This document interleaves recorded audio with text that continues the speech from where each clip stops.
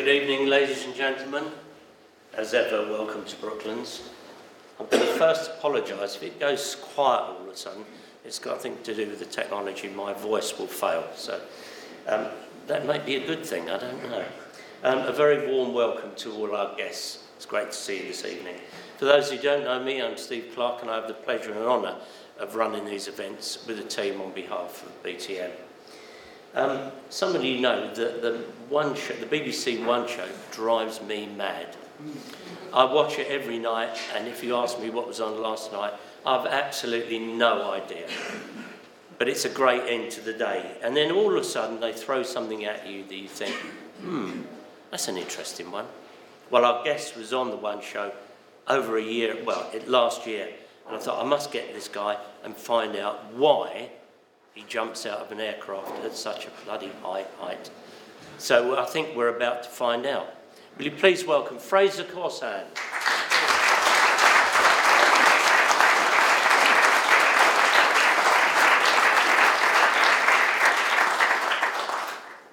Thank you very much for that. Appreciate the welcome, and thank you, Steve, and all your membership and the Trust for actually inviting me down today. Hopefully we can have a quite entertaining and fun evening. Can everyone hear me first of all at the back? Yeah. Okay, super, excellent. Well, without further ado, because we've got quite a lot to cover here, I'm going to jump in. Now, the normal approach that people think when they hear wingsuit is lunatic. And they think, well, skydive first of all does that, but wingsuit they think is a special kind of crazy, you know, getting inside a nylon straitjacket and lobbing yourself out of an aircraft. Tonight I hope to dispel a few myths and give you a bit of a backstory as to what took me on this journey and a little bit of my history, because I'm not all I seem. So, it started many years ago, probably being dragged around various air shows by my father, me dragging him more the other way. I've been passionate about flight since a very, very early age. I wanted to be a pilot. Red Arrows, Harrier, you name it, any of those aircraft would have done. So all of my youth built up to, I need to go and get either an engineering degree or I need to start flying somehow. And the issue was, as I discovered fairly rapidly at my Admiralty Interview Board, medical, was I was colourblind. Really, really badly colourblind. In the books they give you, and you go through, and there's about 80 pages, and you pick out the kettle and the number and the letter. I got about 2 out of 80 right. They said, you're really colourblind. So what they then said was, we'll offer you an alternate because you've actually passed everything else, your aptitude's good. You can be a weapons engineer officer. Here are 80 NATO coloured wires. Pair them up. If you can pair them up, we're confident you won't kill anyone. So I paired them up successfully. I then spent a couple of weeks on board various ships at the time. So HMS Norfolk with a prestigious individual who was then a Captain Jonathan Band, who went on to be First Sea Lord. And unfortunately it wasn't for me. The WEO life just was not for me. I still had at my heart an enthusiasm and passion for air, and I wanted to get engaged in that space. So at the time I was doing my aeronautical degree, I did a special project that looked at recovering 737 aircraft using parachutes in the event of the complete failure of all hydraulics, power supply, everything. And I proved it. And after publishing this paper, a small company called Kinetic said they'd be quite interested in interviewing me. So I went down to Kinetic, and they said, look, you're quite an interesting individual in terms of your mindset and innovation here, so we'd love you to come on board and work within our safety team on the aircraft. So I thought, fantastic, I'm going to get an air career after all. And Kinetic, prestigious, ex-Dera, Scotland Down, Farnborough, absolutely marvellous. So the very first job I did was on a tank. So the tank in question was the Challenger 2 tank up there, and I had to write a safety case for it. And for those who aren't aware of safety cases, any bit of equipment in the military, whether it be a gun, a nuclear submarine, an aircraft, or a tank, you have to have a safety case that says it's safe to operate. So they taught me how to do safety cases, and very shortly after doing that, I found myself being asked to write a basic safety strategy for the Battle of Britain Memorial Flight. So I'd gone from a tank to my absolute holy grail, Spitfire, Hurricane, Dakota, Lancaster. Beautiful aircraft, incredible heritage, and a real privilege. Apart from the long journeys back and forth to RAF Coningsby, which I'm afraid I like hills, and there aren't many in Lincolnshire. So I arrived and looked after the Battle Memorial flight, developing that safety case for them, and had some fantastic experiences with them. And during that time, I was locked in the archives one day, going through as I was, because the idea was that I would look at what problems there had been in the past, what there were currently in terms of maintaining and supporting the aircraft, and ensuring that what we were doing today in terms of supportability and operations was well inside the boundaries of what was possible with the aircraft. Well, obviously the aircraft isn't taking 40,000 feet anymore, obviously it's not in a fighter role, but there are still issues clearly around ageing airframes and how you actually support them, how you maintain power plants and where there is a limited supply in the world, and all the support infrastructure. So anyway, whilst I was doing all that good stuff, I came across this fantastic classified pamphlet which explained that back in World War II, in the early years, an SOE agent had been dropped into France, stolen a Messerschmitt 109, flown it back to the UK, up to Martlesham Heath, and operated against a Spitfire and a Hurricane, so that they could work out turn rates, dive rates, and basically engagement rules, in which case, to keep them all alive. So this was great. I did that for a while. Unfortunately, it clawed me away from that, and from going from the most beautiful aircraft in the world, I went to the most complex, politically and expensive aircraft. So the Eurofighter, I was on the Eurofighter program for 5 years, and I looked after basically the safety case for it. I actually wrote what they call a whole aircraft safety case. And on that aircraft, things would go wrong that you wouldn't believe would go wrong. But it was a great time, really, really enjoyed it. And in between all of that, you're thinking, what on earth is that? That is the NATO submarine rescue system. In the event of a submarine being lost and losing power or sitting on seabed, the NATO submarine rescue system has a 24/7 call-out where it will go around the world, dock, and you can just see the docking device at the bottom there, onto said submarine and actually save individuals. And it was actually used in the Piet. And there's some modifications that we actually came about and worked with the team post the Kursk disaster that occurred.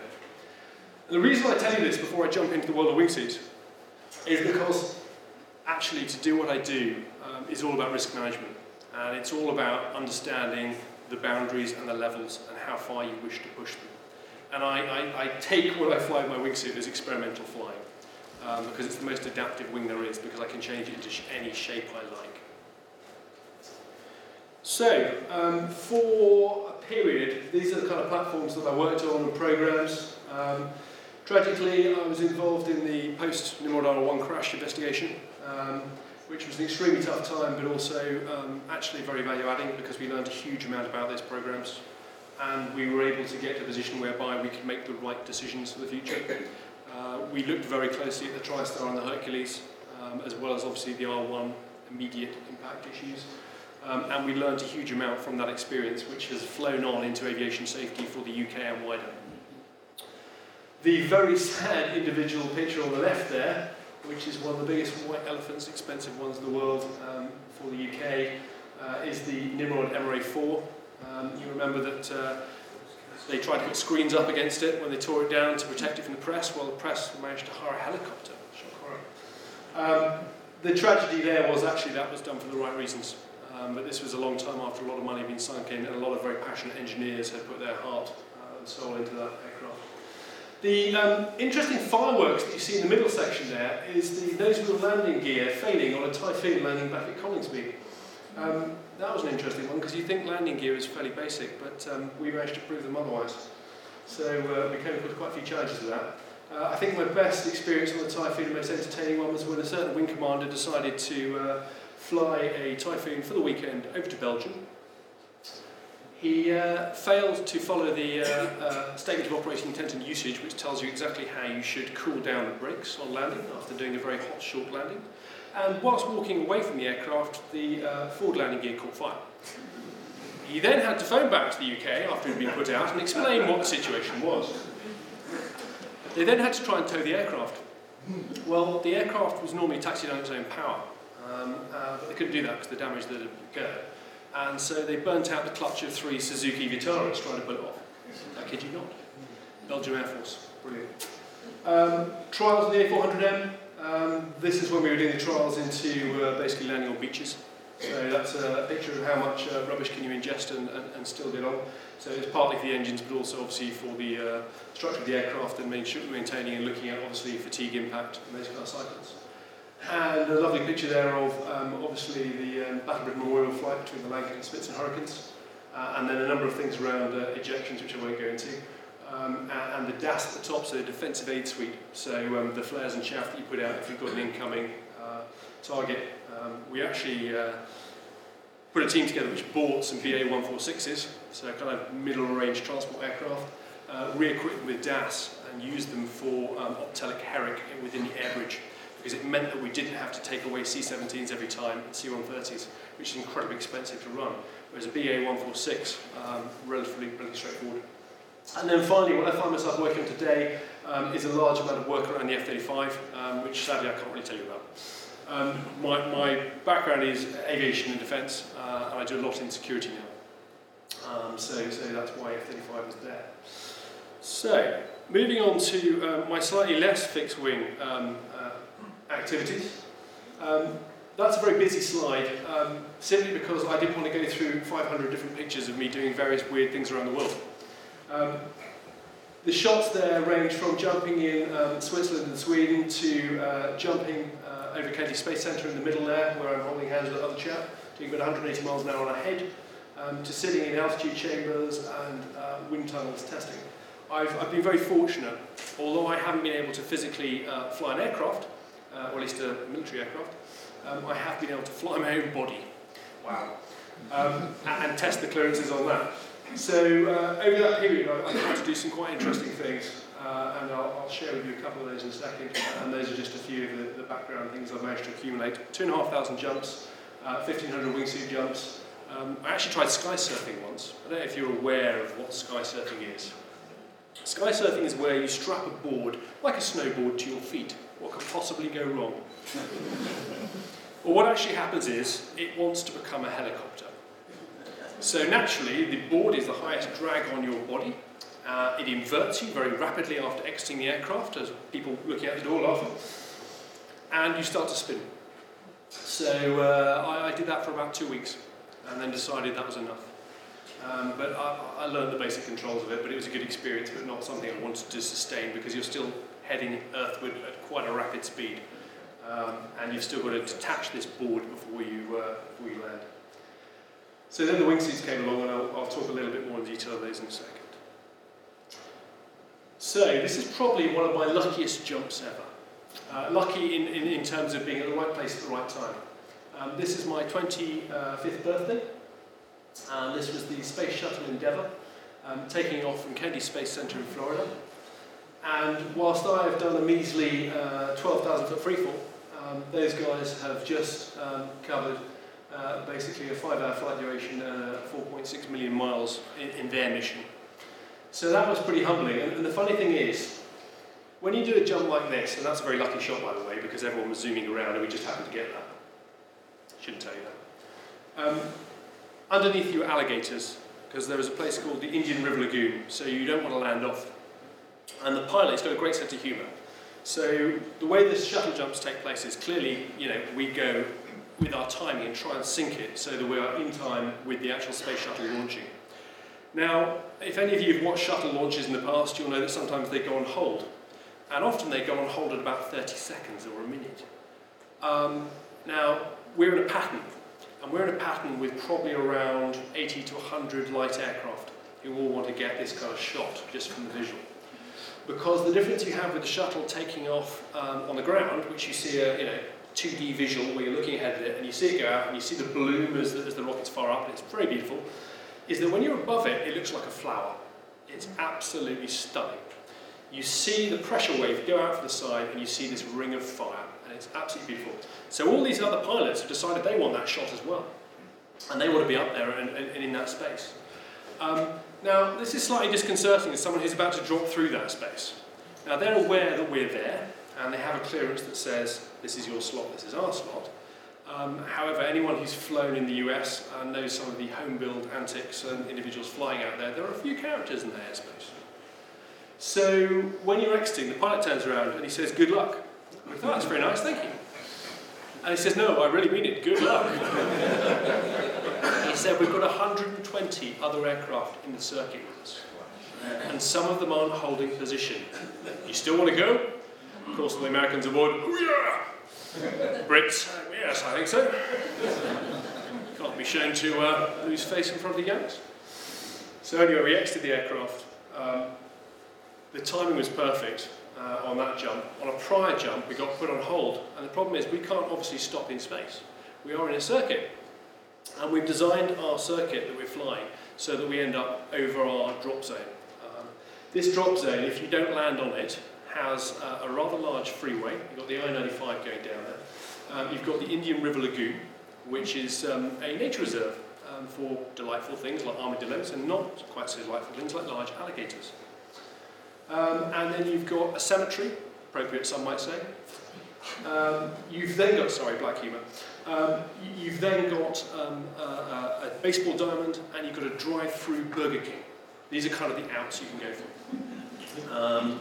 Anyway, we got out on this one, it was fine, but on a prior jump that I actually did, we were out of slot by about 2 minutes, which equated to about 3 miles with the running speed that we were on. So it's our call. You don't have to get out of the aircraft, but this is a once-in-a-lifetime chance, and possibly it really is. So you get out of the aircraft, and you've done the shots, and you've had a look around, and then you decide to deploy about 2,000 feet higher than normal, so you've got a chance to get back in. But you can't deploy too high, because you've still got all the other aircraft in the circuit. So I picked up a young lady who had gone underneath by about 2,000 feet, and she was flying her canopy down into what looked at the time like a relatively large garden. As I approached the garden, I realised that I hadn't spotted the large cypress at the end of the garden. So, big cypress tree, and I actually had to spin the canopy around and get it in against this garden. Got in there fine. I found out later that the others had all gone for the Burger King drive-through, but I had more styles. So that's pretty humbling. On to the main event. Project Cirrus. So, wingsuit flying, I've been doing for a while now. I started in 2001. There were around 3 of us in the country and about 10 in the world at the time. And I thought, this is the closest I can get to real human flight. And it's always been something that fascinated me. So I set out and I got a wingsuit. And I started and built up some experience through that. And after a while, over many years, and different suits and evolving the advancement and aeronautics on them, I worked very closely actually as a test pilot on wingsuits. We came up with some pretty high-performance suit. And we reached a point where it's possible to start setting some interesting records. Now, I'm not one just to go out and set a record for the sake of a record. Records are great, but it's great if you can do some good with them. Having worked for 20 years in defence, it's really nice to have the opportunity to give something back. Now, SAFA is the Soldiers, Sailors, Airmen Families Association. It's the oldest armed forces charity in the UK, pretty much in the world, in fact.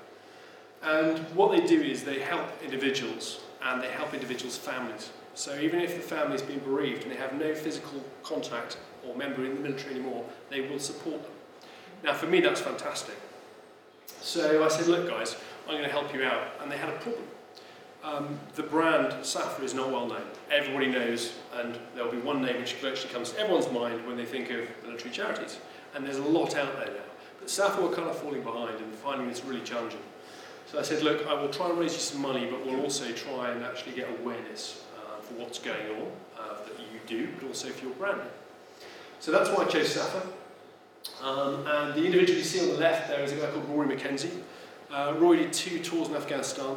The second tour in Afghanistan, he lost his left leg just below the hip. Rory is a phenomenal individual. There is no pity. Rory recognises what happened, and he grabs life completely and runs with it. Rory's rode the Atlantic. I wouldn't rode the Atlantic. Rory's rode the Atlantic with one other guy. He said, actually, in hindsight, halfway across, they decided this was probably a really bad idea. But they were halfway, so they may as well keep going, because they get back sooner. Rory's a lovely guy. He's just, in fact, had his first son, which is brilliant. But I said to Rory, Rory, if you've done a jump, He said, no, I haven't. He said, any chance you could sort me out? So I said, yeah, I'd be delighted to. So I went with Rory down to Netheravon, and we made this jump. And Rory said, it'd be great if I could see you in flight. I was like, oh, thanks, Rory, because that's really hard. But hey, I'm always up for a challenge. So the reason it's hard is because with this suit, I'm flying at a descent rate of around 26 miles per hour when I'm flying at max performance descent. Normal freefall, 120. Two chunky individuals like that will be going south about 140 if they don't throw the drogue chute, the pilot chute above them, which is what the little line going into in the shot there is. They will happily hit 180 miles per hour. So I've got to try and team up with Rory. Not going to happen in free fall, I told him, so it'll happen on the canopy. So what I did was, I got out of the aircraft first, I flew away for a minute before they exited. They then exited, so imagine I'm now gliding away. They then exited in free fall, they deploy their parachute, I'm still above them, so I then dive and fly past their canopy. It worked. Rory actually didn't remember any of it because he was just so thrilled with the skydive, so thanks, Rory. It was great fun, and it's about actually giving people those kind of opportunities. But that was the fun stuff. You know, Rory had his house completely redesigned for him and helped by SAFA. So however small, however big, they're there to help. So that's what we wanted to do, to raise awareness. Now, I've done marathons before, I've done sponsored bike rides, but I wanted to do something that would stand out as sufficiently wacky, which is difficult these days in the media, to be honest, that people would sit up and they'd have a look and go, actually, that's quite interesting. And sure enough, the media attention we got was huge. So it allowed us to do some interesting things. So, those are actually the records that we were going for. We wanted to go for the highest altitude record, which currently is 37,400 feet, and the target we had was 42,000 feet. We then wanted to go for the longest time flown the wingsuit, so actual duration of flight before I deploy my parachute, and the current record's 9 minutes 51 seconds, and we wanted to just go for 10 minutes. Doesn't seem by much, but when you realise the workload on the body, it's a huge amount. We then wanted to achieve the highest speed, which is challenging to say the least, because at those speeds the wingsuits can perform quite interestingly at altitude, so they can become quite dynamic, and you have to be very careful with all your other kit that actually your equipment is safe and you're not going to be having premature deployments or any issues like that. And then finally, the furthest distance actually flown the wingsuit, and a lot of this is down due to you can have tailwinds, and obviously tailwinds are going to help you, but at the same time you need to obviously have a glide path which is at its optimum, which means you have to work your body very effectively. Because when I'm flying the wingsuit, the structure of the wingsuit is me flying the wingsuit. There are no solid rigid parts in that suit apart from the carbon fibre blades. I'll talk about those in a minute, why they're there. And you can see when you exit the aircraft on the left-hand side there, what you actually have is you have inflation of the suit very rapidly. And so I have to ensure that when I exit that aircraft, I'm not getting anywhere near the tail. Otherwise I'm not going to be very popular, either for myself, my wife, or the pilot, or the owner of the aircraft, if they're not the same. So we worked on the suit and we went through a lot of dynamics, but those were the 4 goals we were actually going to get to. But I'll go back to some basics now. What actually is a wingsuit? Fundamentally, it is an aerofoil shaped around a human body. It's 2 skins of nylon. You can use different fabrics within it, but nylon's very effective. It's super tough. It's relatively light. We use a solution called Sawcoat, which is basically a polymerized spray, which means there's virtually no air bleed on it at all. So there's very low porosity. So if you look at a sailcloth, it's very similar to that. It doesn't let air flow outside of it, which is powerful.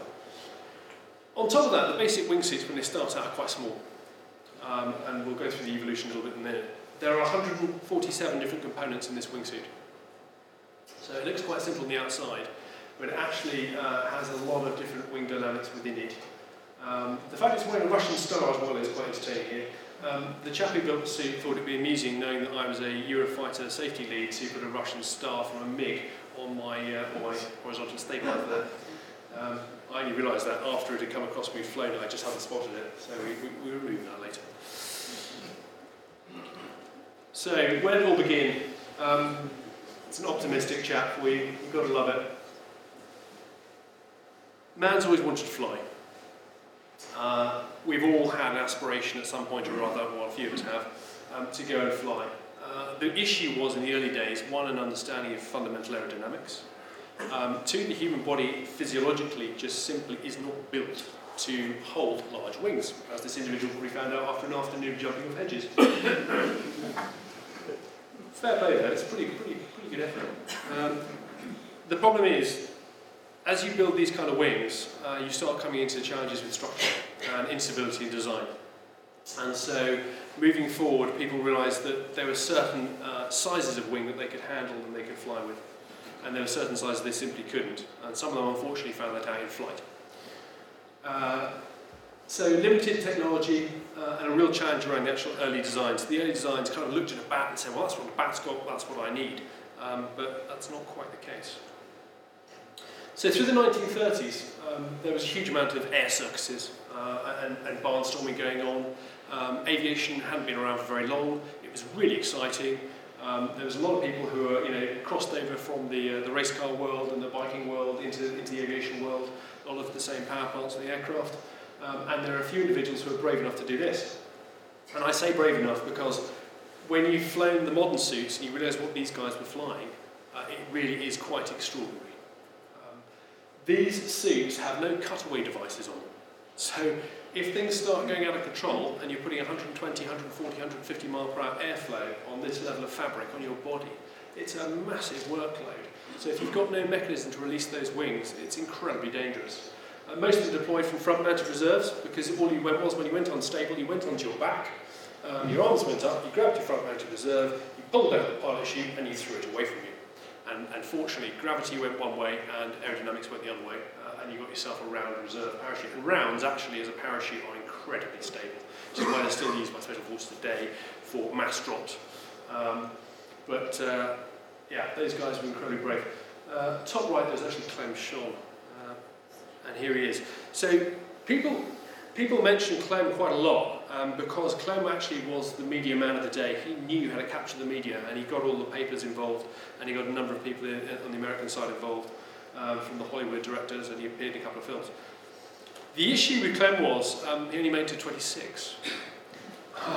So otherwise, that was a bit of a career fault there. Very, very tragic. But this was the danger. These guys were flying straight out of an aircraft, climbing off the wing, as you can see in the top there, falling down, opening up, and off they went. But if you can't release the wings, it's incredibly dangerous. And you'll get away with it maybe 9 times, maybe 99 times. But that 100th time, it's going to bite. So there were actually 74 birdmen in this era over about a 10-year period. Only one of them survived. That's just incredible. But it was kind of accepted. You saw these fatalities, but oh well, that's very exciting. But this is really brutal stuff. However, there was one individual who was quite insightful, and some of you may or may not be aware of this individual. He was called Harry Ward. Later, Squadron Leader Harry Ward. Harry Ward worked out that it would probably be a good idea if you could get rid of the wings. And Harry started out on an even bigger wingsuit than this, which actually had an 11-foot wingspan. Now, I can't even begin to fathom how on earth that would work. So I've seen a rough sketch of it, and because they haven't got the original anymore because it broke. He was doing a jump, a display jump, and this 11-foot wingspan got broken in the door on one side. And the guys, what they used to do is, he would be loaded on a ladder, and because they couldn't get in with the wings open, and he'd fold the wings down like this, and they'd load the ladder at an angle, and he'd be pulled in from the side, and then he'd kind of back out and drop out of the aircraft. Anyway, his team broke one of the spars as they were loading him, but they decided it's probably best not to worry him, so don't tell him. So Harry gets to altitude, none the wiser, what is normal, does his usual kind of weird shuffle out the back, arms out, everything, legs out, off he goes. Obviously realises just about after the slipstreams hit him that something's radically wrong as he's now orbiting the sky. And cuts it away, deploys, and lands. And he says, well, why didn't you tell me, chaps? So I didn't want to worry, Harry. No, you're a warrior. Harry, however, survived. incredible character, and went on and continued. And Harry, if you ever want to read just the most extraordinary book about daring do and the early days of parachuting, The Yorkshire Birdman, it's called. And he's so matter of fact the way he writes. He sadly left us in 2000, and his actual contraption was made of silk and whalebone. So it actually had a bit of flex in it, but it was also very light, because there were people who were using tubeless steel and quite heavy fabrics. So he was onto a good thing. But the interesting thing for me is, if you look at his leg wing, it hasn't actually changed much from what we're doing today. Yes, technology-wise it has, but the physical shape is roughly about right. The arm wings, well, they're good for fancy dress and they kind of work, but they're not really going to generate a lot of lift.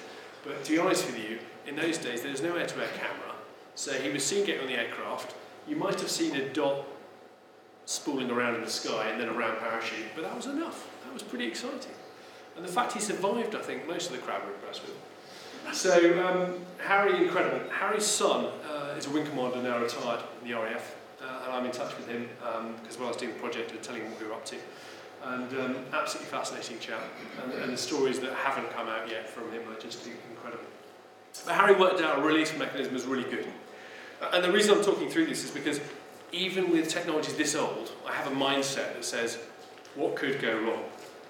Why did that go wrong? And what can we do to ensure that nothing like that happens to us? Now, clearly I'm not judging Wingsuit like that, but some of the fundamental principles behind his thinking are there. So, jump forward. Kind of barnstorming died out, 30s, 40s, obviously the war came on, so aircraft, pilots, all those kind of people were requisitioned, and there was no time for that kind of fun. Afterwards, there was military parachuting and there were a few people doing things, but the wingsuit had kind of gone into a kind of stasis. It went quite quiet. And then this chap came along in the early 90s. He is called Patrick de Gaillon. He was a French baron. I say was because tragically he also died. But he actually invented the first safe wingsuit. So this suit is virtually identical to my first suit. And it has a cutaway system on it whereby you pull a couple of tabs on the side and it releases a series of Teflon cables which unstitch. Just with interlocking, the Teflon cable goes through the interlocking area, you pull it and away it goes. Great. Patrick was always one for adventure. He was a millionaire playboy effectively. Some great stories about Patrick. That's actually flying over the Grand Canyon, as you do, because he wanted to. And that's a Pilatus Porter in probably a 60-degree dive angle by the looks of it, which he decided he would get back into. So he got out, went down, and flew back into it. You've got to love the French. But he was pushing boundaries, and we need people like this to push the boundaries, excite the imagination, and go forward and take us the next step forward. And sometimes those people don't make it, and that's really, really sad. But it's brilliant they're around, because life would be very dull without them. And the fact actually here at Brooklands is that it's the same genes of people like this that flow all around this place. So Patrick was good up until the point where, let's just say, he took off an interesting tobacco plant in Hawaii whilst doing some work on his equipment, and he managed to stitch his parachute into the actual container system, so that when he deployed, nothing came out. And tragically, Patrick had a habit of deploying very low, and I mean very low, around 1,500 feet. I deployed typically 4,000 feet max, lowest 3,000 feet. At 1,000 feet at terminal velocity, you have 5 seconds. If you are in a head-down orientation, e.g. you've not got the standard drag or flat, because terminal velocity for a flat person is around 120 miles per hour. But if you're flying on your head, the record is now actually over 300. If you're in a wingsuit, I'm now flying as slowly as 26. But if you're tipped onto your head, flying radically from that, you can rapidly get yourself into around 120 miles, 150 miles an hour very, very quickly. So, you know, if you're only deploying at 1,000 feet, 1,500 feet, you're giving yourself such small margins. And tragically, he deployed his reserve, but his reserve reached what we call line stretch. So the lines came off, the parachute was about to open when unfortunately he ran out of altitude. So that was very, very sad. But he lived the most extraordinary life. If anyone Googles him and looks up what he's done, he's did some crazy things. Free falling into Venezuelan caves, all sorts of fun stuff. But yeah, very, very sad. There's a theme here, isn't there? Wingsuiting is quite dangerous, at least in the early days. So, cutaways are good. Smoking wacky-backy whilst doing rigging is bad. Personal history here. I started wingsuiting in 2001. I saw Patrick doing it, and I saw a commercial wingsuit had just been produced. So I contacted him and said, I'd really like to get hold of one of your suits. Okay, what's your experience? Well, clearly none of the wingsuit. But what's your experience in terms of flying and how you fly your body? Because there are different disciplines in skydiving that you can do which help you. So normal flat falling just out of the aircraft, which you often see with the formation skydivers. I do what we call free fly, which is flying in all orientations. So I can fly on my head, it's more like gymnastics. I can fly in a sit position, I can fly stand, I can walk. They're dynamically unstable positions, so it's like an aerobatic aircraft on the edge. You have to understand your C of G very, very carefully, and you have to understand if you're losing instability, how to regain it, because your fall rate changes quite rapidly. So if I'm flying in a sit position, I'm typically doing 150 miles per hour over someone who's doing 120. So if they've got out before me in the aircraft and I go after them, I can catch them up and have a closing rate of 30 miles per hour on top of them. If I'm flying head down, I can be doing over 200 miles per hour and have a very, very fast closing speed. So you've got to be really aware of all these kind of issues. So the right-hand side there is the suit that I'm currently flying. On the left-hand side is my first suit, which you'll note is very similar to that first suit that you saw commercially available. I've worked as a test pilot for one of the manufacturers on a number of the suits that he's released, and I give feedback on what works. He actually tests them himself first and then kind of sends them to us once he's fairly content that we're not going to kill ourselves. Because, you know, brand image is everything. No, he does actually care. The suit on the right now has become incredibly complex, simply because what we're doing with them, we're flying for up to 4 minutes free fall. Now, with 4 minute free fall and 140 miles per hour forward speed, I could do 7 or 8 miles off the drop zone. If I've got a tailwind in the right direction, I can go 10 or even 12 miles with the right strong winds in winter. So you've got to be really aware, because actually our commercial flying radius around the drop zone is 3 miles. So I just need to be really careful I'm not heading off into the boonies. And one of the biggest problems I have actually with new students when I'm teaching them is that they're ecstatic. They get out of the aircraft, they go, wow, wow. Oh yeah, that's lovely, but we need to head back to the drop zone. So I then fly in front of them and indicate we need to return home. We still get the odd one who, even after I've done that, continues in a straight line until it's time to pull. Unfortunately, they deploy, and then they find they're 4 miles away from the drop zone, and I make them jump with a mobile phone so they call me and tell me roughly where they are. So the advancements have happened quite a lot now. So we've got carbon fibre fins. Why have we got the fins? We are now flying forwards so fast with the suit that basically what we're seeing is that the suit loses stability. And why does it lose stability? Because we've moved the position of the wing. So on the left-hand seat there, what you can see is the wing actually stretches from the heel to the heel. And that left us with our feet facing downwards, and they act very nicely as two horizontal stabilisers. We then thought, well, actually they're inducing drag, and they're kind of limiting what we can do with them. So we moved the actual leading edge of the wing, the lower leg wing, to the tip of our toes. Well, that worked beautifully. And what it did was it made a much cleaner lower leg wing. We didn't have the drag there, but we also discovered, well I discovered, that it made us dynamically quite unstable. I got sent this suit, it's called a Viper, which is quite appropriate because it bit. And, not this one. And I got out of the aircraft at Dunkeswell, and my standard pattern is to exit the aircraft. I've got a beautiful view. I can see across the Wales on my right hand side. I can see down to Cornwall on my left and the whole of the Devon and Dorset coastline. It's absolutely stunning.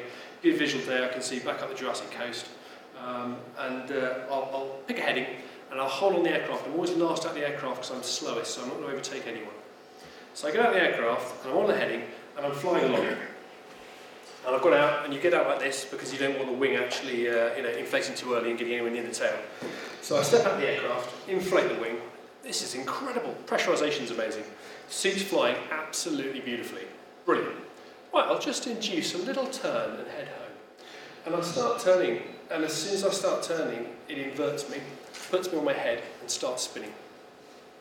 So this is interesting. So I have a series of recovery drills, because you don't go and test fly these suits unless you kind of have some get-outs.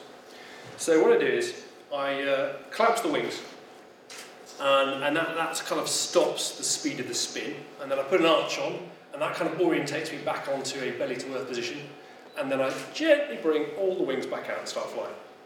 Okay, well that was interesting. Maybe I was a bit radical on that last turn, so I do an even gentler turn.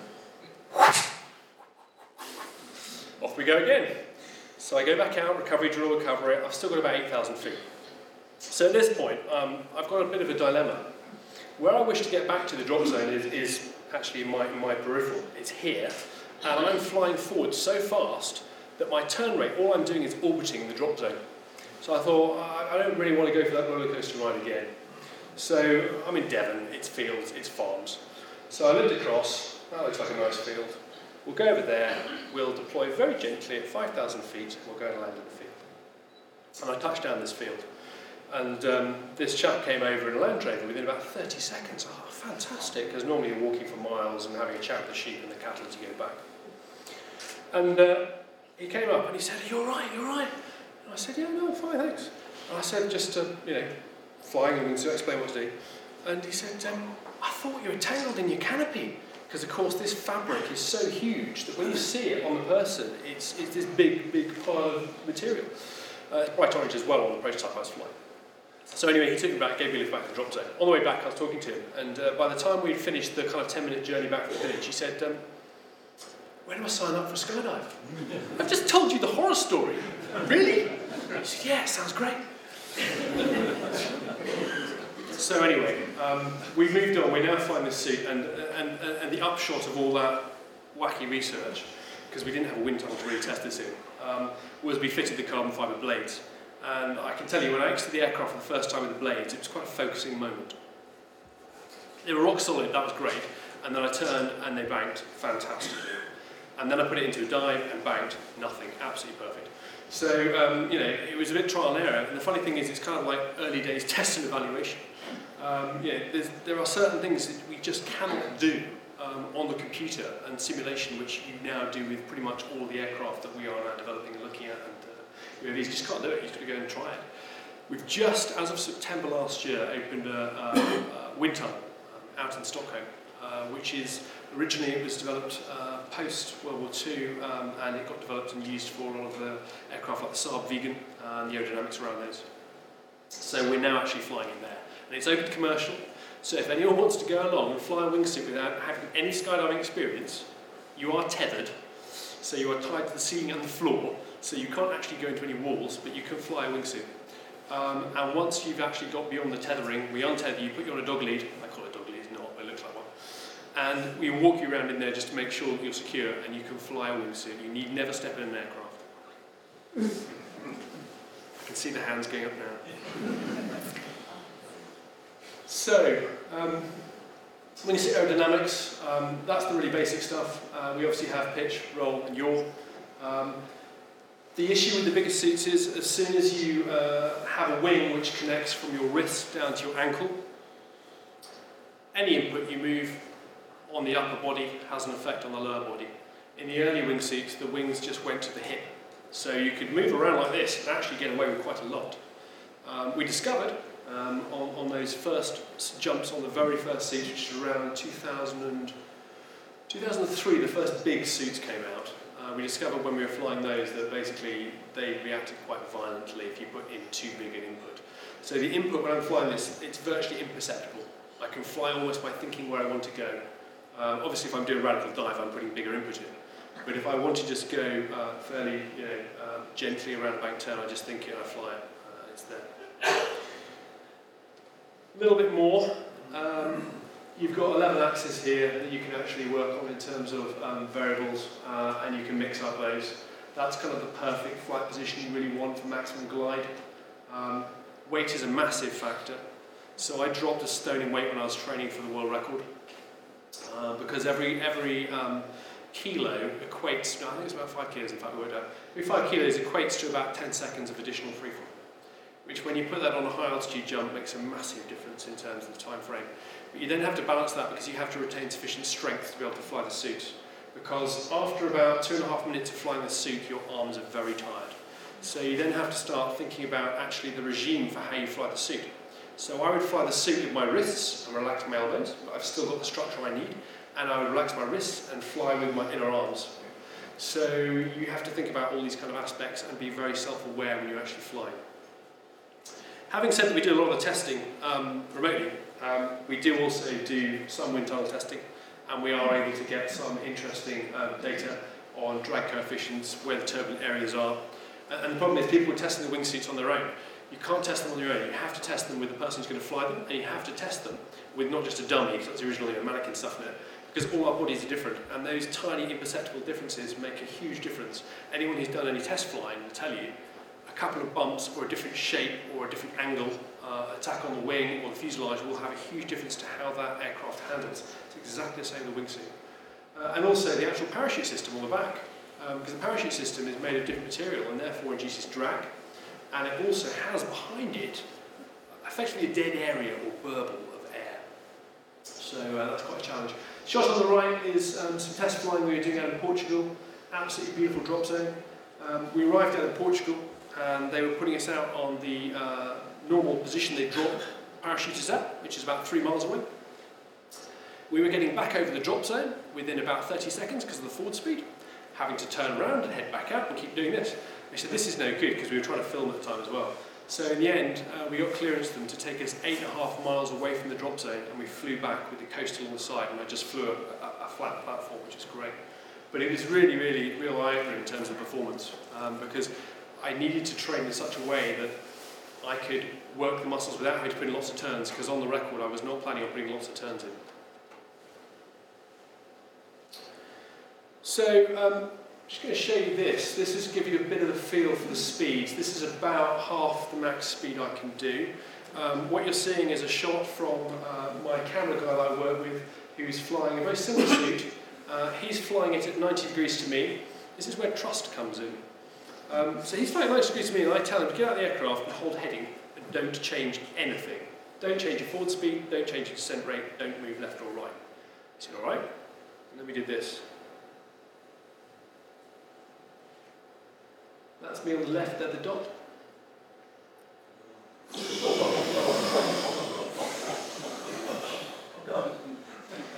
So, I'll just show you that again.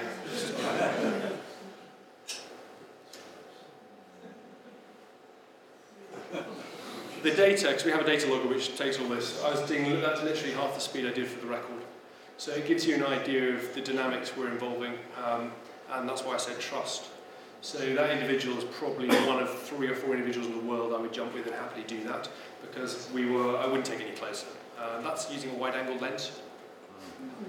So yeah, it's a lot of trust. But we were actually doing that not just for the shot. We were actually doing some performance runs in terms of working out how much lift we're getting from a base position. And it's very difficult to do that without having a fixed marker. And he was the fixed marker. And we got some quite good data from that because he's flying a data plot as well, and we were able to overlay the 2 GPS plots and see exactly what lift I was getting as I came out, and I could then work out the forward speeds and what my optimum glide path was. Puts the rest of the world in perspective, it does, it really does. A dull day at work, you can do that. So, to understand a different perspective, this is one of my students. This is actually a first jump by one of my students, and he had done the most textbook perfect jump. And what I mean by that is, when I'm training someone from scratch, we go through on the ground and we drill all the muscle memory and all the safety drills, navigation, deployment, because a normal deployment for a normal skydiver is he's in free fall. Imagine the airflow is coming this way, I'm heading towards you all. And I'm in free fall, and I put this arm up here, this arm goes back here, and I grab my pilot chute, I throw my pilot chute, and I come back into free fall. And my pilot chute comes off the back, pulls the bridle line off, pulls a pin, container opens, parachute goes up, all opens in about 4 seconds. Lovely. If I'm flying a wingsuit and I attempt to do that, I have a couple of problems. First of all, you can't raise your arms in a wingsuit above this position because of the structure of the wing. You just can't do it. The only way you'd be able to do it is if you physically release the wings, which you can do if you want to, but it's really not good. That's there for an emergency. So what we actually do is we teach the students to collapse everything and do this symmetrically. Symmetry is everything in flight. Sometimes. However, if I collapse only my upper wings and I have my leg wing, what I do is I create a huge amount of drag on my tail wing, which inverts me and gives me into head down position. So I go from flying at around 35, 40, probably about 50 miles an hour on this student wingsuit, to a head down position very rapidly. This is what happens. Up to this point, he's been perfect, and I'm like, this is an absolute dream of a student, because I get some quite interesting students sometimes, which require work. Toe tap. Yep, back to deploy.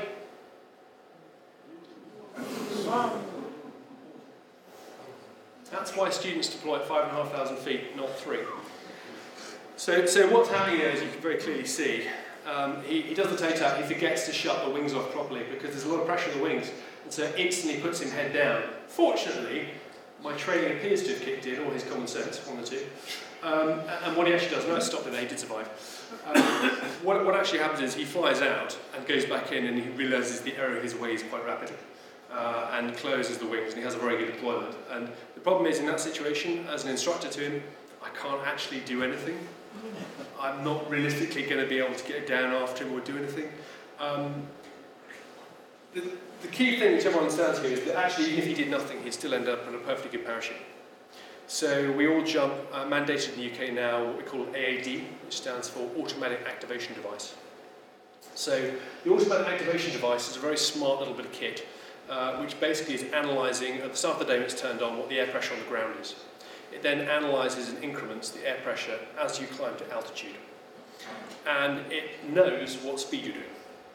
And it's set so that if you pass through 750 feet, which I know doesn't sound a lot, at more than 75 miles per hour, which is far slower than you'll be doing in freefall, but it's far more than you'll be doing under canopy, so it knows that you shouldn't be there, you should be under canopy by this point. It fires a small explosive charge, and what it does, it fires a razor blade down a tube, which cuts a little piece of material which is currently holding in the reserve pilot chute, which is a large compressed spring, which fires off your back. That was invented in '91. It's so far saved over 14,000 worldwide. It's a very interesting statistics on which countries use it a lot. Certain parts of South America. Just show you that one more time. I was telepathically telling him what to do here. Please, please, please, Paul. So this is the suit that you currently see lying down on the floor beforehand. It's not all plain sailing. Within any project, you have to develop and understand, the performance of the suit. And I'm going to talk about a lot of the aero side of it in terms of my physiology and how I survive at that altitude. But the suit, first of all, we had to get flying perfectly before we even worried too much about the oxygen systems. In fact, we were all doing it in parallel. There was a huge amount of activity going on at night because my team were based in Canada in America. So I'd come off my normal day job in defence, pick up the telecoms from 8 o'clock onwards, and then we'd do calls with the West Coast of America and our mission systems experts on where we were with the oxygen systems. And there's a story behind that. When I got the parachute that we were to use, because the sponsors wanted their logo over it, for SAFA, which is great, we work out the volume of the parachute and how it's going to fit into my container system. And all the sizing is done perfectly. And we worked out that a 135 square foot canopy would be ideal. I'm used to jumping 120 square foot, so it's even bigger margin, great. And the artwork wasn't going to take up much additional pack volume, fantastic. So it'll all fit in the bag. Well, that's quite important because the container system, when you deploy it, it can't be loose, but it can't be super tight, because if it's super tight, this happens. Bear in mind that when you see me move, I'm going for the deployment, and the deployment should happen in about 3 to 4 seconds. Hands are enough deployed.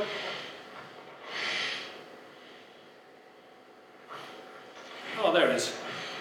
So that was 8 seconds from actually reaching back to deploy. Now, that's probably the longest deployment I've ever had.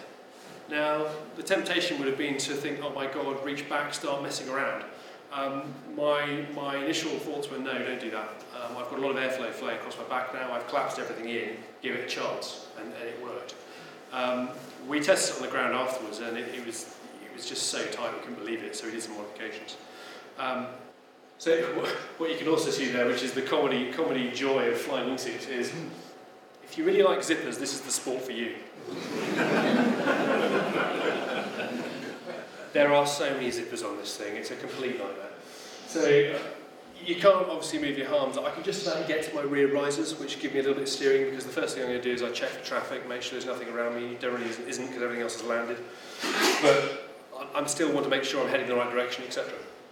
You then have to unzip the arm wings. Great.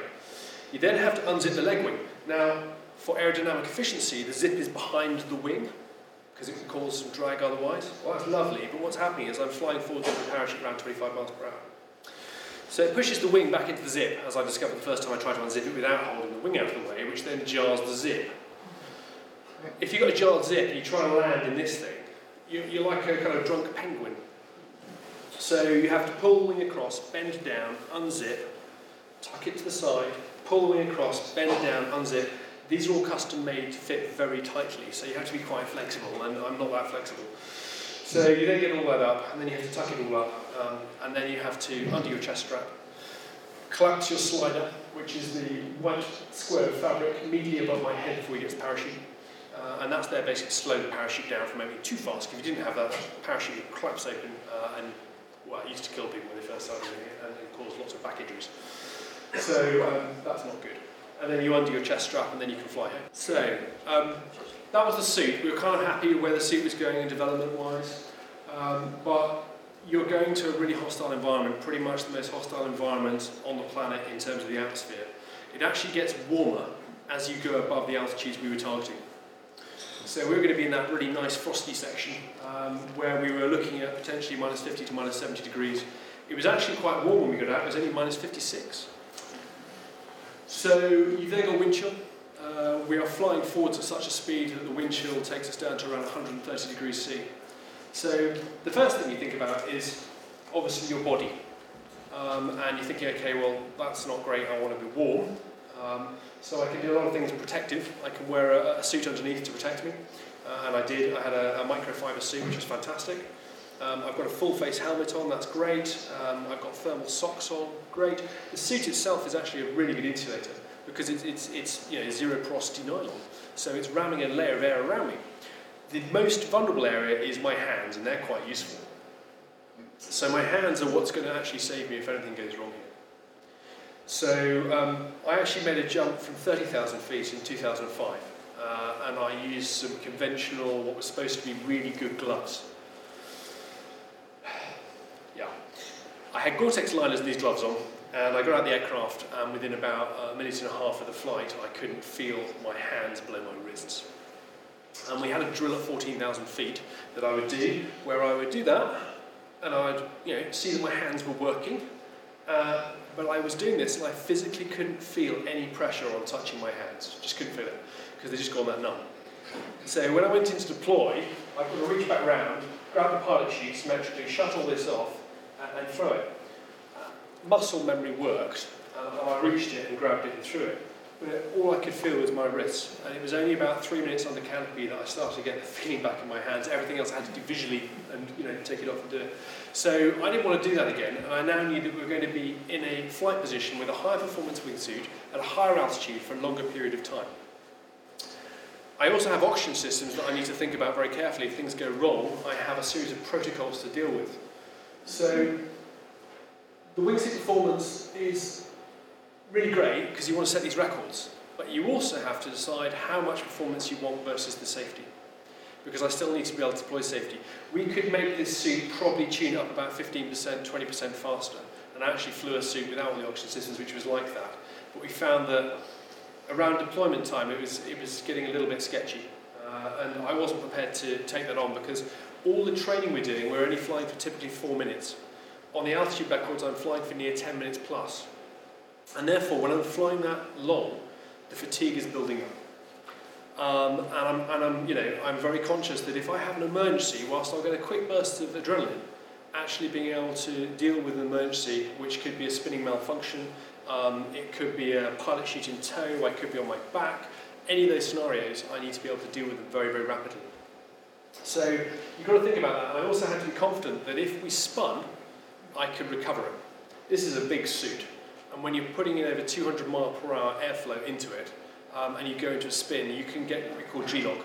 So you can build up a spin so fast in the suit that you actually, if you don't deal with it in around 1.5 to 2 seconds and start initiating the recovery procedures at the minimum, you can go into G-log and black out. There was a case of a guy about 6 years ago now in the US who did just that. And the other guys could fly around him, but they couldn't get into him because he was spinning so fast, he was like a blade. And he tragically went in. He didn't have an AAD, which was ridiculous. There's just no reason for not using it. So anyway, that was the challenge there. The suit had to be what it was. On top of that, I obviously need oxygen systems which will keep me alive. And I'll talk in detail about that in a second. But the other side, which you would think was obvious, is, well, clearly I need aircraft to get to this altitude.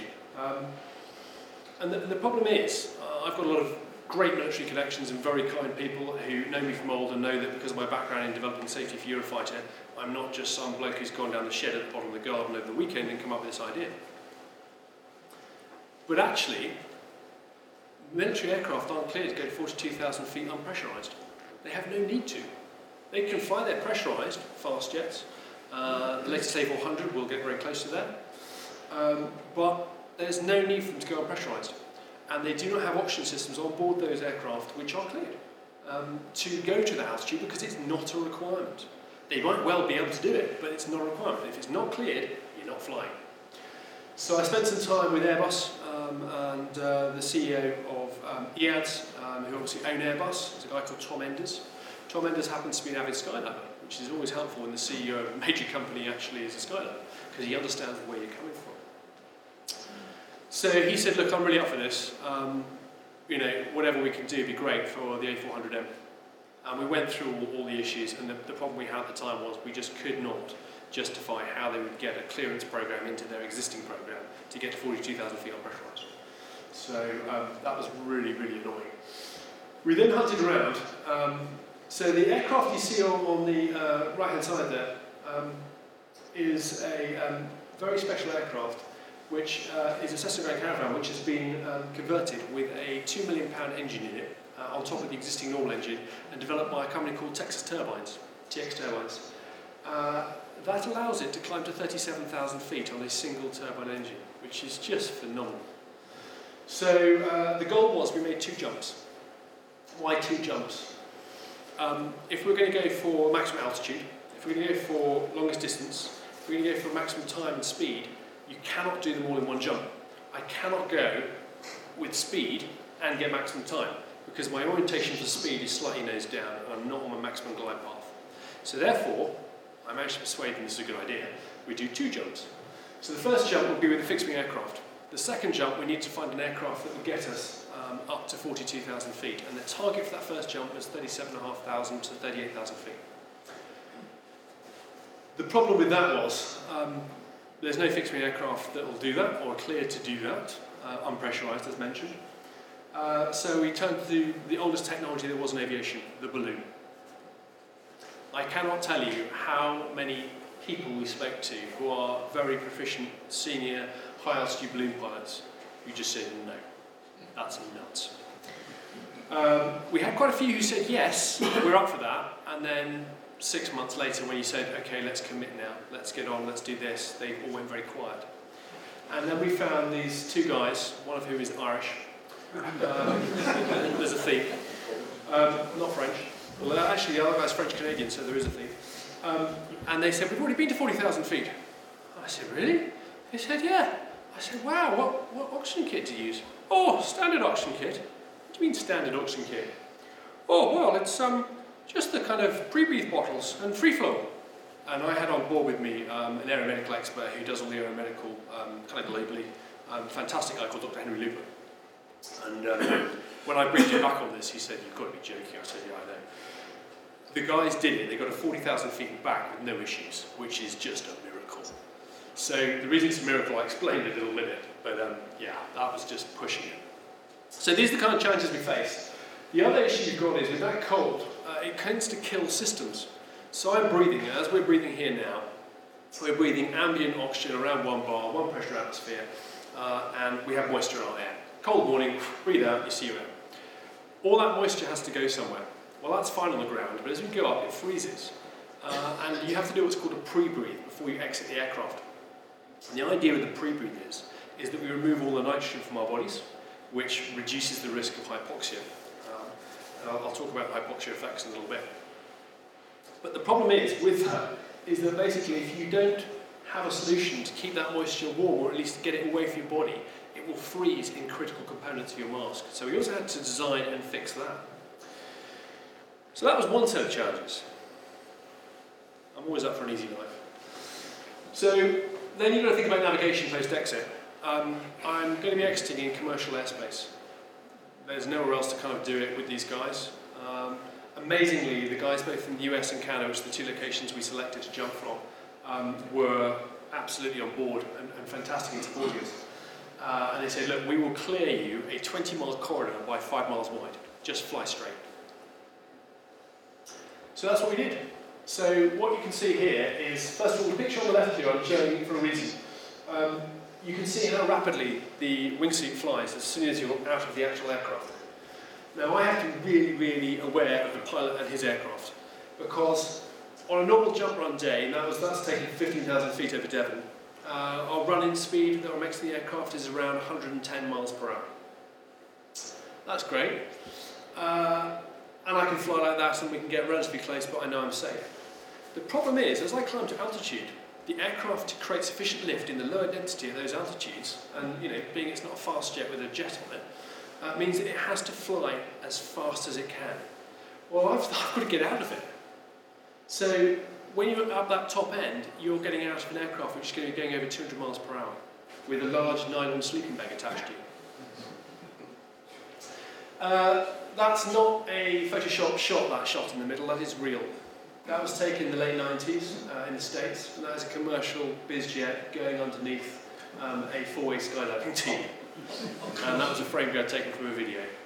So you also have to make sure you know exactly who else is in your airspace and how it's being managed. Now, that's great down to around 18,000 feet.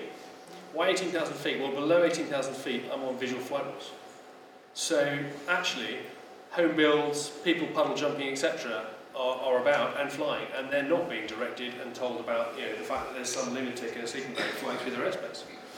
So I have to be really aware, and I have to start being really careful about what I'm looking for. I cannot just simply focus on the wingsuit and enjoy the view. I'm actually doing a workload. I'm looking around for anything that's moving.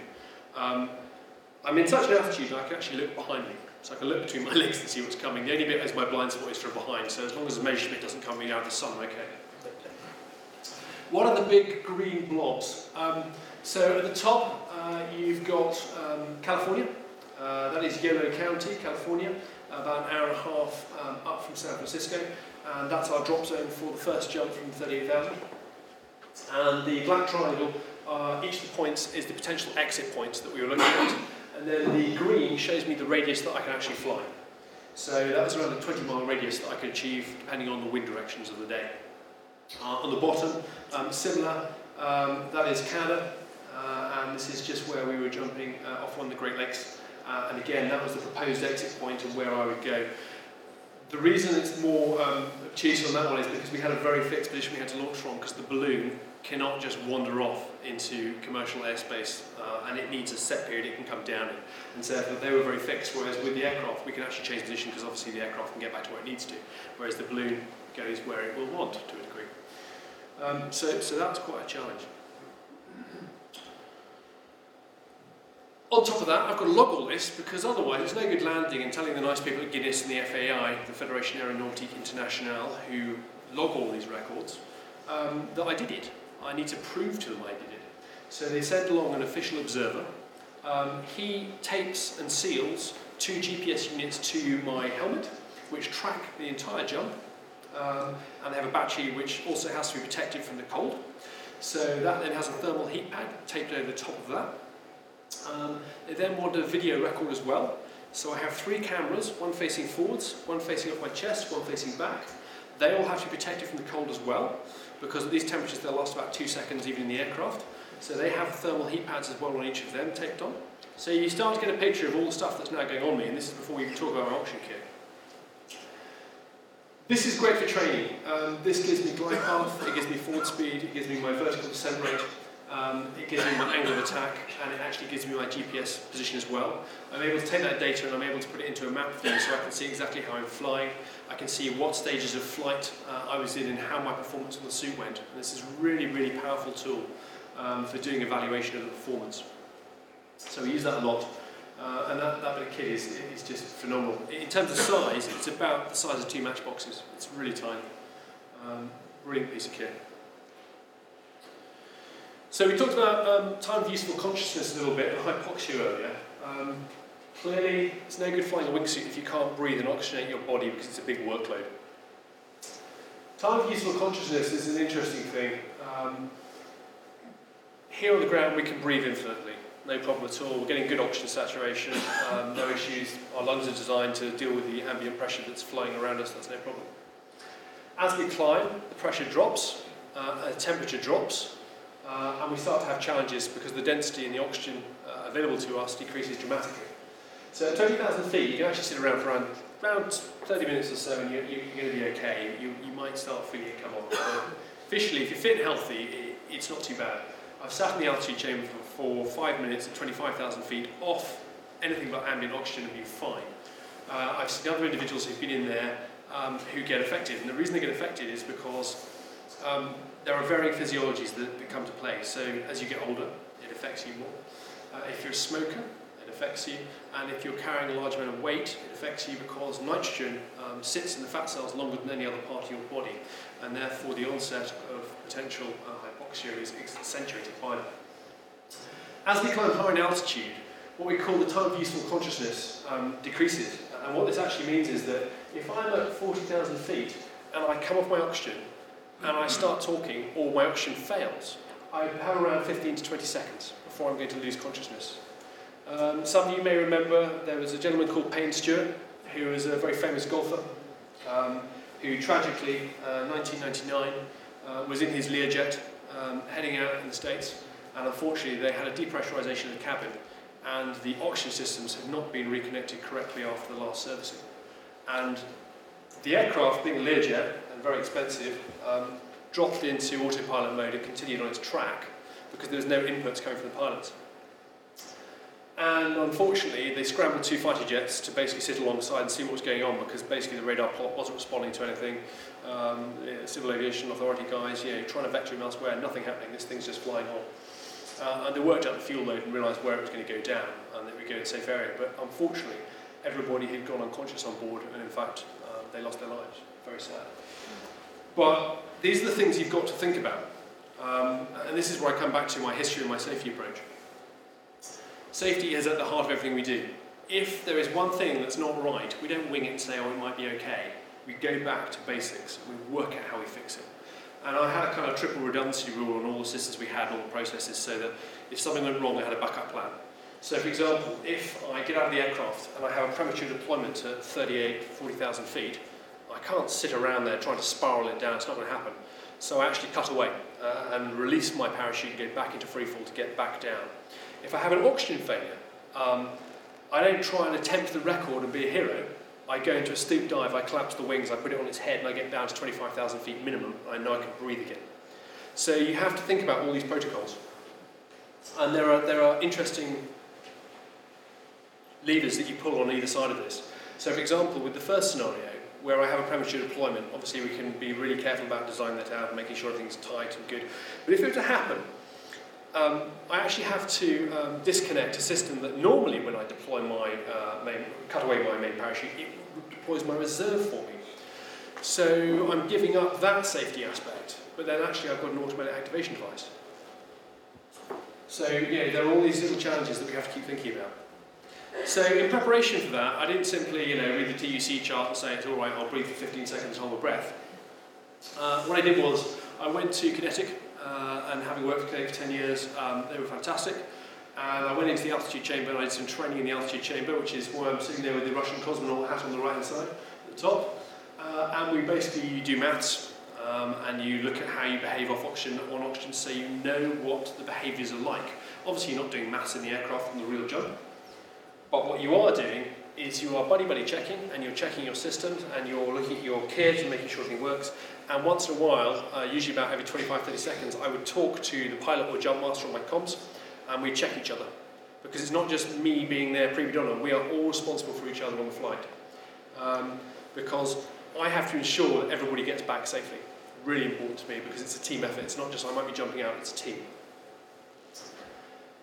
So it looks like depressed on the right hand side there. The reason is because that large kind of vacuum cleaner type object that I'm sitting on, I wore that for 3 weeks at home.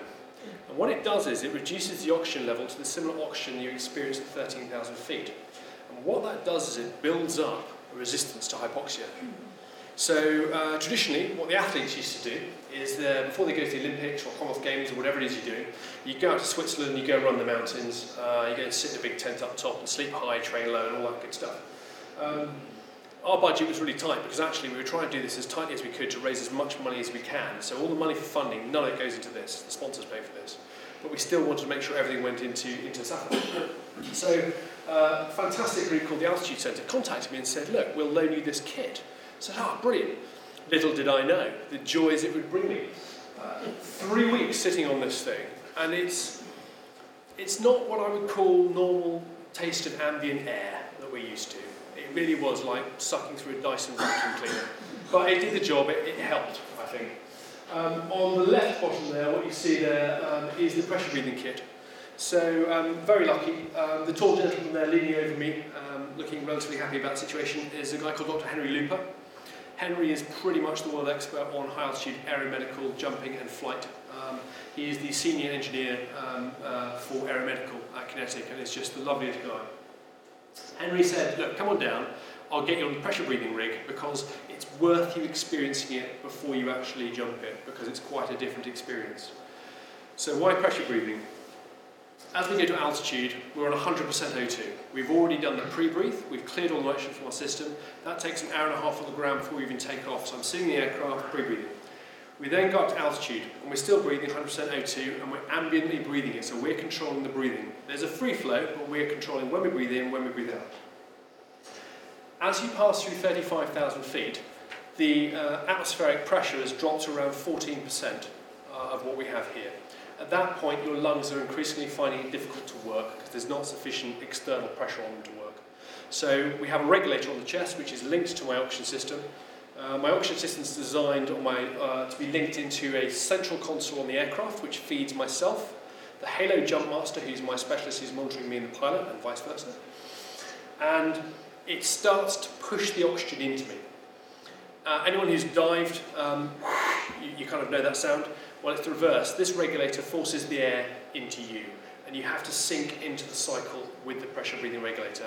I was fine, I was quite happy with it, but he said it's a bit of a weird situation, and it's a very strange sensation if you've not experienced it. So I'm sitting there, and you have this cycle going on, and you just get into it. It worked fine, it was great. But I did not want to be experiencing that for the first time, having exited the aircraft at 40,000 feet. So having that pre-training is absolutely fantastic and really invaluable. So it's all of these other team members that come into play to make those 1-2 jumps possible. So physical training, obviously familiarity with O2 systems in flight is great as well. I can't just wait until the day, so I need to fly with it because I need to determine actually if having that oxygen tank on the left side of my container system is actually going to change my CFG. Will it move me forwards, backwards, aft? I don't know.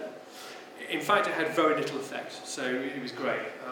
But I need to look at that, I need to see if it's going to induce drag, all those kind of issues. I need to make sure that all this hosing that you see in the top right is sufficiently secured, but I also have enough flexibility that I can move my head, and in the event of emergency, release it all. So it's going down into the fine detail that makes all of this possible. And asking, what if that happens? What if that hose unclips? What do I do? How will I know? And then the bottom right is a rather cheesy and sad photo of me in the gym, where I had an ex-para physical training instructor who decided he would create a regime for me. That's what he said. I said, oh, thank you. I shouldn't have said thank you. He beasted me basically for 6 months, which was fantastic because what he did was he pushed me in terms of my physical fitness beyond. And I keep fairly fit, but he really pushed me. And he developed these drills whereby I would go into a flight position and hold. And I started out, I could hold that for 7 minutes. After 6 months, I could hold it for 14 minutes. Now, if you've ever held 5 kilos, which is what I was holding on each arm, and try and hold them statically, that's what I was doing. So it's like holding up a kind of half-filled bucket of water for that period of time, or if you're really classy, a big bottle of champagne. So all that time we're looking at the data analysis, we're going through it, and we're working it all out. This is where we are, sitting in the atmosphere, just to give you a bit of perspective. within the stratosphere. Fairly happy up there. TUC, obviously we mentioned the wind chill. So, we get to the jumps now. I arrived out in California with the team. We looked at 20 years of data, and the weather basically told us that this was the best time to go. Go in late May. It's really good ambient weather, about 65 degrees. It was 40 degrees, 104 degrees Fahrenheit. So that's a real problem for us.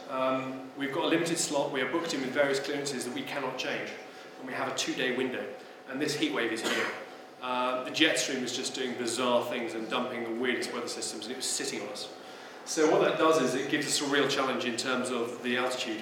The aircraft managed to scrape to 35,500 feet, and I had the pilot going, climb rate 1,000 feet per minute, climb rate 800 feet per minute, climb rate 500 feet per minute, climb rate 100 feet per minute. You need to be getting out shortly. Because we were right on the knife edge, because at this point the pilot is flying the aircraft as fast and as cleanly as he can to keep us there. So at that point it was time to go, and I'm going to show you the jump in a second. We then moved on to Canada. We had the reverse. We arrived in Canada, and that's actually the jet stream north and south combined into a box. The centre of the box, the bottom square there, is basically where we were based. So that sat around for 10 days, and it rained on us, and rained and rained. So we got to do some nice pictures and check out of the balloon and the configuration we had for it, but unfortunately we didn't get to jump, which was very frustrating. However, we don't do these things lightly. We said we would only go and make the jump if everything was right. The conditions were not right. Nearly there now. That's just a breakdown of all the kit and the guys who came together from all the different bits of equipment. And it really was a team effort of probably about a dozen different companies and about 30 or 40 different people who brought their expertise into it. And I effectively acted as my own project coordinator and brought the parties together from all the work that I've done in defence. And not a single person on that list charged a penny for it, because they knew it was SAFA and knew what it was for, and they wanted to be part of it. So the oxygen kit, we've talked about that, absolutely critical. And the pre-brief situation we went through.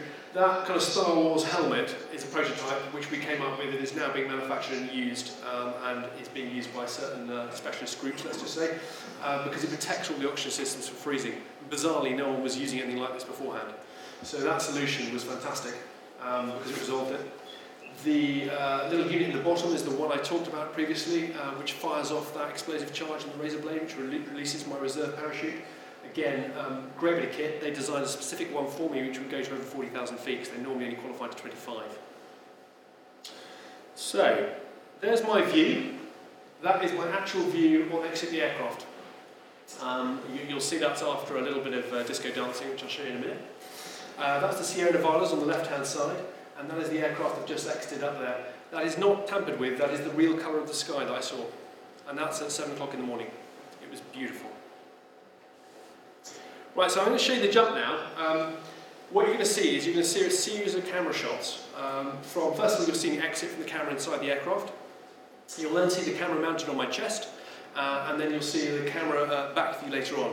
Because the flight is 9 minutes long, I did not want to put you through that. So what you'll see is you'll see the exit sequence, which takes about 10, 15, 20 seconds, and then I fast-forwarded it. So you've still got the whole jump, but I fast-forwarded so you can see what I'm doing, because quite frankly, all I'm doing is flying along the motorway.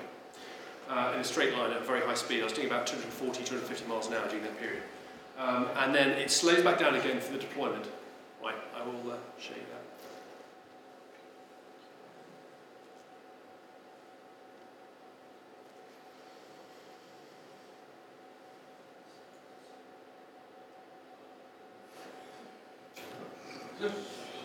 You remember we talked about exiting at speed and the potential for spins. It's the fastest they'd ever put anyone out of the aircraft. I actually exited at 260 miles per hour. However, I had spent quite a lot of time doing what we call spin recovery drills. So it took me 7 revolutions and around 1,300 feet to recover the wingsuit and get it back into the flight position that I wanted. The media loved this. So I'm now picking up a heading. I'm comfortable and stable, and I'm doing about 240 miles per hour forwards, and about 40 miles per hour descent rate, because I've got a slightly higher descent rate for that angle of attack. You're now seeing the fastened up version, and I'm tracking the motorway beneath me. I covered 14.5 miles along the motorway. Or freeway, as the Americans like to know. So as I'm going along, what I'm doing is I'm one, looking out for aircraft, because that's still a priority, and two, I'm monitoring my oxygen systems to make sure that I'm happy about how I'm performing and everything's working and nothing's flapping. And as I approach the lower end of the jump, around 10,000 to 8,000, I'm already starting about thinking where I'm going to land, where my deployment point is and where I'm going to land. I have on board a series of audible devices which are telling me what altitude I'm at audibly as well as visually from my head. I go for the deployment here, and what you see is I didn't get it the first time. So the suit had restricted me, my thermal suit restricted me from deploying fully. So I had to go back into full flight and then go back out to actually grab it and deploy it. I then had a lovely clean deployment, and I landed in this farmer's field and nicely avoided his tractor. Yeah, that was fun.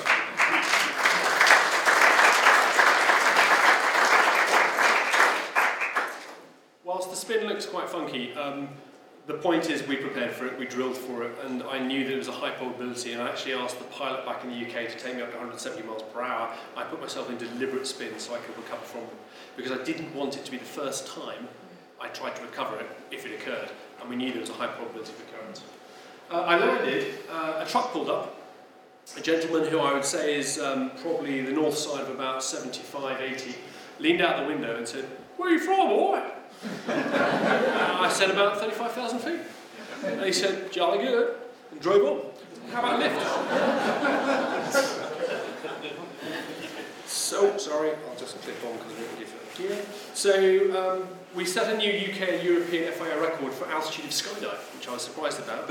No one apparently in the UK or Europe has actually been higher than that.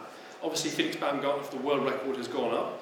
What most people don't know is that actually his record was eclipsed 18 months later by a guy called Alan Eustace, who went another 15,000 feet higher, but avoided all media. He was a Google VP and multimillionaire, did it on his own down in New Mexico, went with all the support team, and basically just did it, just for the hell of it. So we got those records. We got the record also for the longest freefall distance for both UK and Europe, which is great. We also set the world record for the fastest speed flown. Which was actually 249 miles per hour. After they do their digitisation and finagling around with the various factors, they claim it was 246.6, but hey ho. And I flew through 14.8 miles. So that was that. Thank you very much.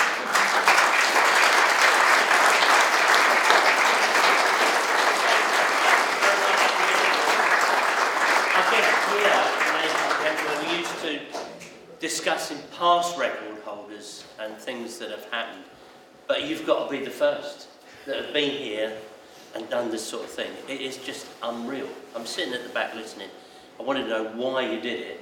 I'm still confused, but I admire you because I think that is just unbelievable to do those sort of things. So thank you very much indeed.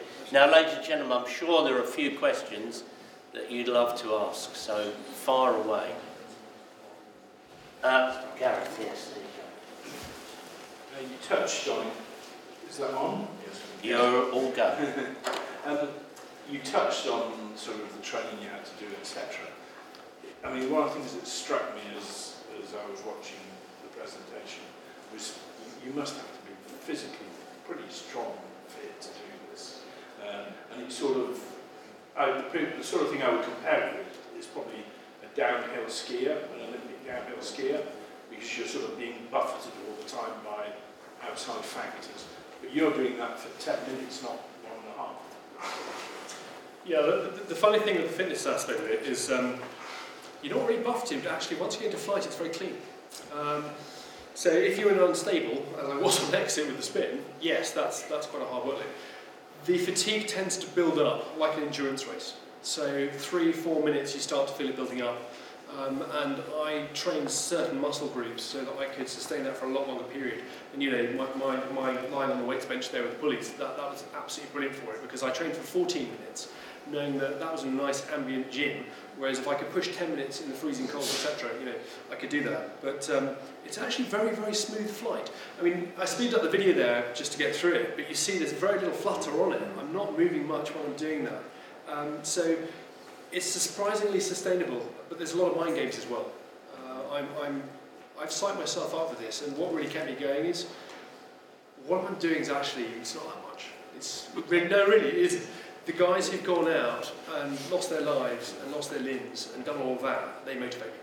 So, and the guys who've gone before and, you know, worn bat suits, which quite frankly, you know, they did put together in their garden sheds, they motivate me. And whilst these suits are cutting edge and they're hard to fly, and, you know, you need to be very current on them, there's a lot of mind game there. So I did get very physically fit, and you can't bulk up, you have to be strong, but you can't bulk up. So it's all about endurance.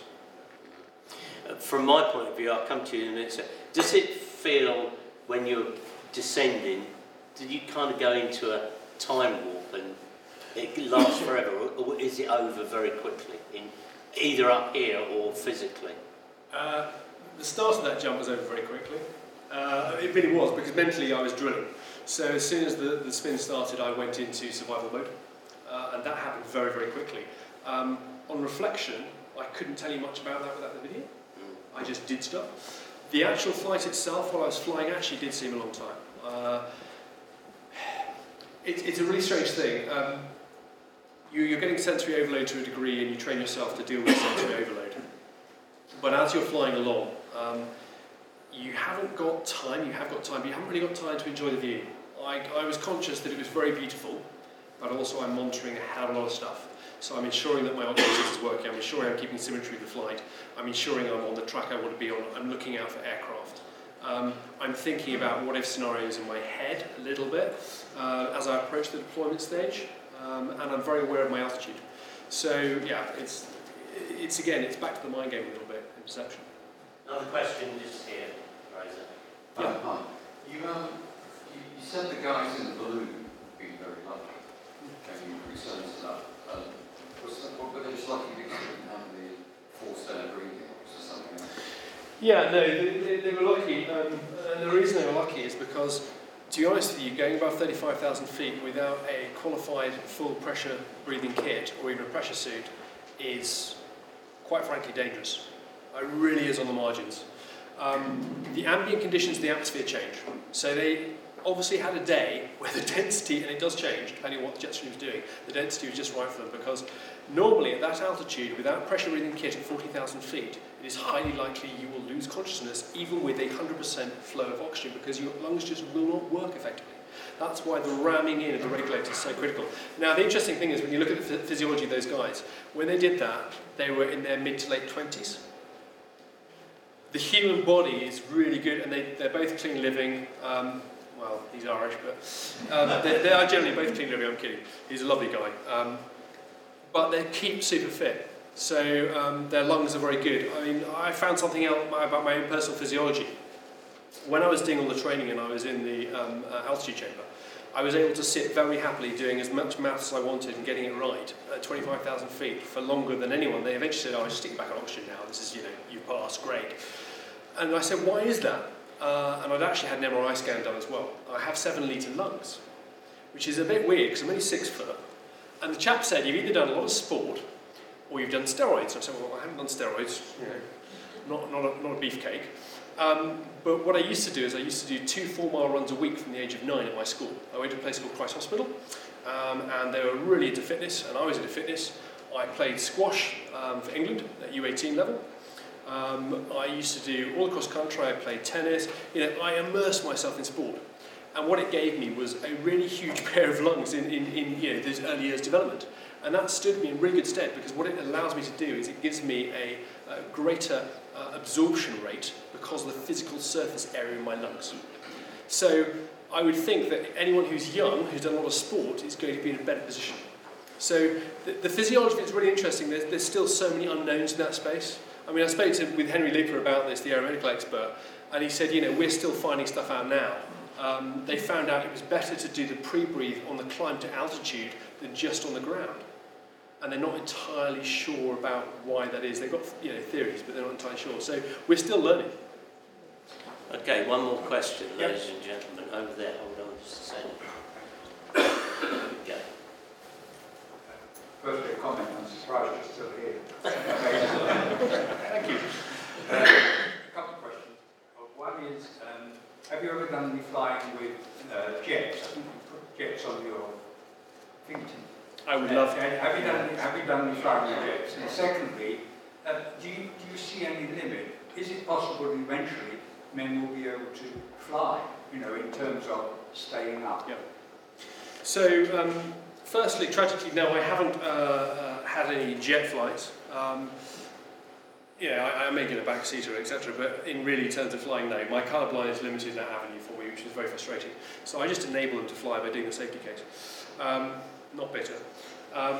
No, I love it, and anything I can do to help guys is great. I'm in touch with a lot of guys who, are test pilots, and we work close together. And there's a kind of mutual respect for the lunacy that I do, and some of the things they get up to.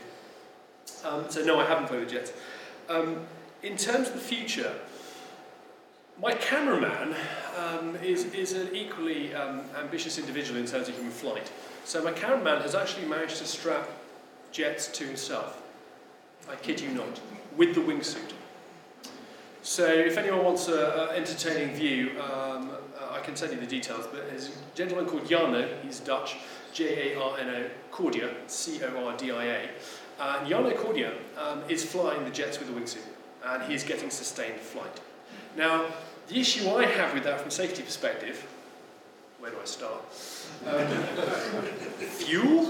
Fuel tanks, really? And high-speed jets? Not a great combo on a human being wearing a nylon suit. Now, he assures me it's okay because he has a Nomex suit underneath. I said, Jarno, you're still wrapped in nylon. So he's actually made a couple of flights successfully and very safely, and he has a cutaway system on it as well. But, I'm still dubious of that aspect.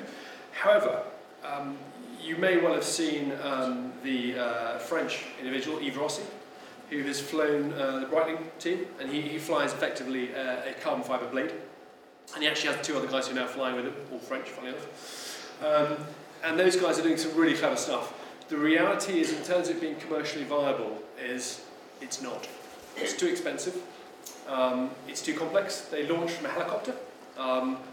Helicopter flight rates, as anyone will know, are not cheap. You can't use a fixed-wing aircraft unless you use a tailgate aircraft, which is expensive as well, and so on and so forth. It's lovely, and it's like a modern barnstorming, but unfortunately, it's not something that's really viable. However, never say never. Richard Browning, who you may have seen, who's now testing the vertical jets, technology is evolving at an incredible rate. And with the power that we have in terms of analytics now and learning faster iteratively in simulation rather than just flying it, we're seeing advancements that we couldn't have dreamed of 10 years ago. So there are smart materials coming out, which, if you can integrate those into wings and start combining them with advanced hybrid technologies in terms of the engines, who knows? I hope so. Does that answer your question, sir? Thank you very much. Thank you. Any more? Ladies and gentlemen, you're going to catch me there, when this will be the last one, because people just want to get to the raffle Monday. There is a tin of WD-40 tonight, so. You mentioned you don't have visual instrumentation while you're flying. It all comes through a headset. So how does that work? Does it cycle through? So on the back of my helmet, I have one of those GPS units I talked about earlier, the fly sight we call it. That is then wired through the inside of my helmet to an earpiece, and the earpiece, little speaker on my left side, and it tells me what's going on. I can program it to do a number of things. At the most basic level, it tells me what altitude I'm at. I actually have a visual altimeter on my wrist, and being a safety nerd, I also actually have one on my chest as well, so I have backup redundancy. I also have two independent audible altimeters inside the helmet, and when I'm in the aircraft, I'm plugged into a comm suite so I can talk to the pilot, but when I'm out in flight, it'll give me the altitude drops. I can actually program it so that it gives me a waypoint and a destination point. It also gives me a tone. So I get a tone, high pitch, low pitch, depending on where my glide path is increasing or decreasing. If I'm going for a speed run, I can set that for speed increase or decrease. If I'm going for glide path time, I can set it for maximum glide, minimum glide. Okay, ladies and gentlemen, Fraser Corson.